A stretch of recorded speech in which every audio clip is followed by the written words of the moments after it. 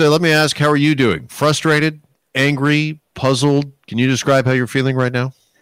Well, I wouldn't say angry. Certainly frustrated and puzzled. I would say it's been a difficult 3 months for sure. For not only for us but for everybody in this hospitality business and other businesses around the city.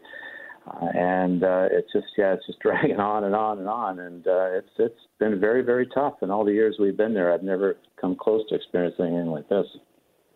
What's made it the toughest? Is it the lack of clarity coming from the government, who still hasn't really, maybe for Toronto businesses, made it clear what bar it is you need to jump over for Toronto business to reopen? Well, I think it was the lack of knowledge and the conflicting things we were getting back in late March and early April. Things were just changing daily. Every time you walked into the brewery, it was a different story. This was this. One day you could do this. One day you couldn't do that.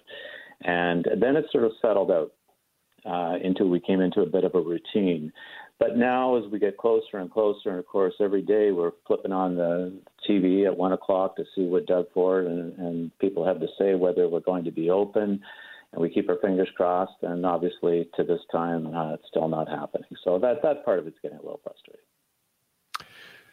Yeah. What have you heard, if anything, from the government, either, I guess, individually or as a industry, the hospitality industry, and just how important would it be to the hospitality industry, Ron, to get a start date? I mean, do you need a date to work towards to give you and others some hope and time to prepare? Well, I think we do. I mean, it would have been nice even if he would have said this yesterday that we can open next Friday, not this Friday, but the following Friday. That would have, given us something to work to. We're working under that assumption right now, and I guess we'll find out next Monday whether or not that's what's really going to happen.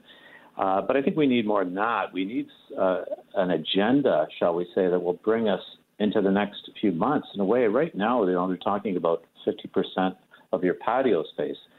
What about all the poor folks that don't have patios? And what's up with them? And they're going to allow a couple of seats on the sidewalks or the curbs or what have you. That'll help, but it's no way to run a restaurant and a business. Anybody in that business. So I would like to know. I'd like to see a plan actually that would kind of be a little more long term, saying, okay, if we get, and I understand it's all up in the air. They can't say it's going to be a month or 6 weeks, but they could say if we get to this level of whatever the metric is, then we might be able to start with in-restaurant dining, 50%. And then when we get to this level, maybe we can go to 75 or 100% or so. So we have something to work to for scheduling. It's a big staff, heavily oriented staff business, and we've got people that are very anxious to come back to work, but we've got them on the line, so to speak. We don't know what to tell them. Yeah, just finally, it's been some 3 months. Just how tough, how dire is your situation right now? I mean, do you need to get back to work immediately? Do you need to be able to open the doors? Well, it certainly would help. I mean, I think because we're a little bit different in that we have the brewery side of it.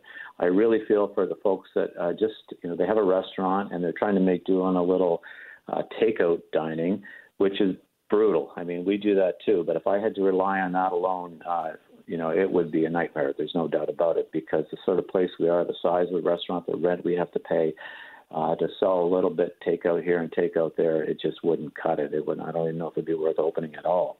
But because we have the brewery side of it that we have a little bottle shop, a beer store on site that's been quite busy during the pandemic, and online ordering, that's been busy too. So that's keeping us busy, at least, or a certain amount. We have 45, 50 employees there. Probably right now 20 are back at work, some full-time, some part-time. So it's giving us something to do, but it's tough to pay the rent for sure. I hear you. Ron, appreciate the time with us this afternoon. Thanks so much for joining us.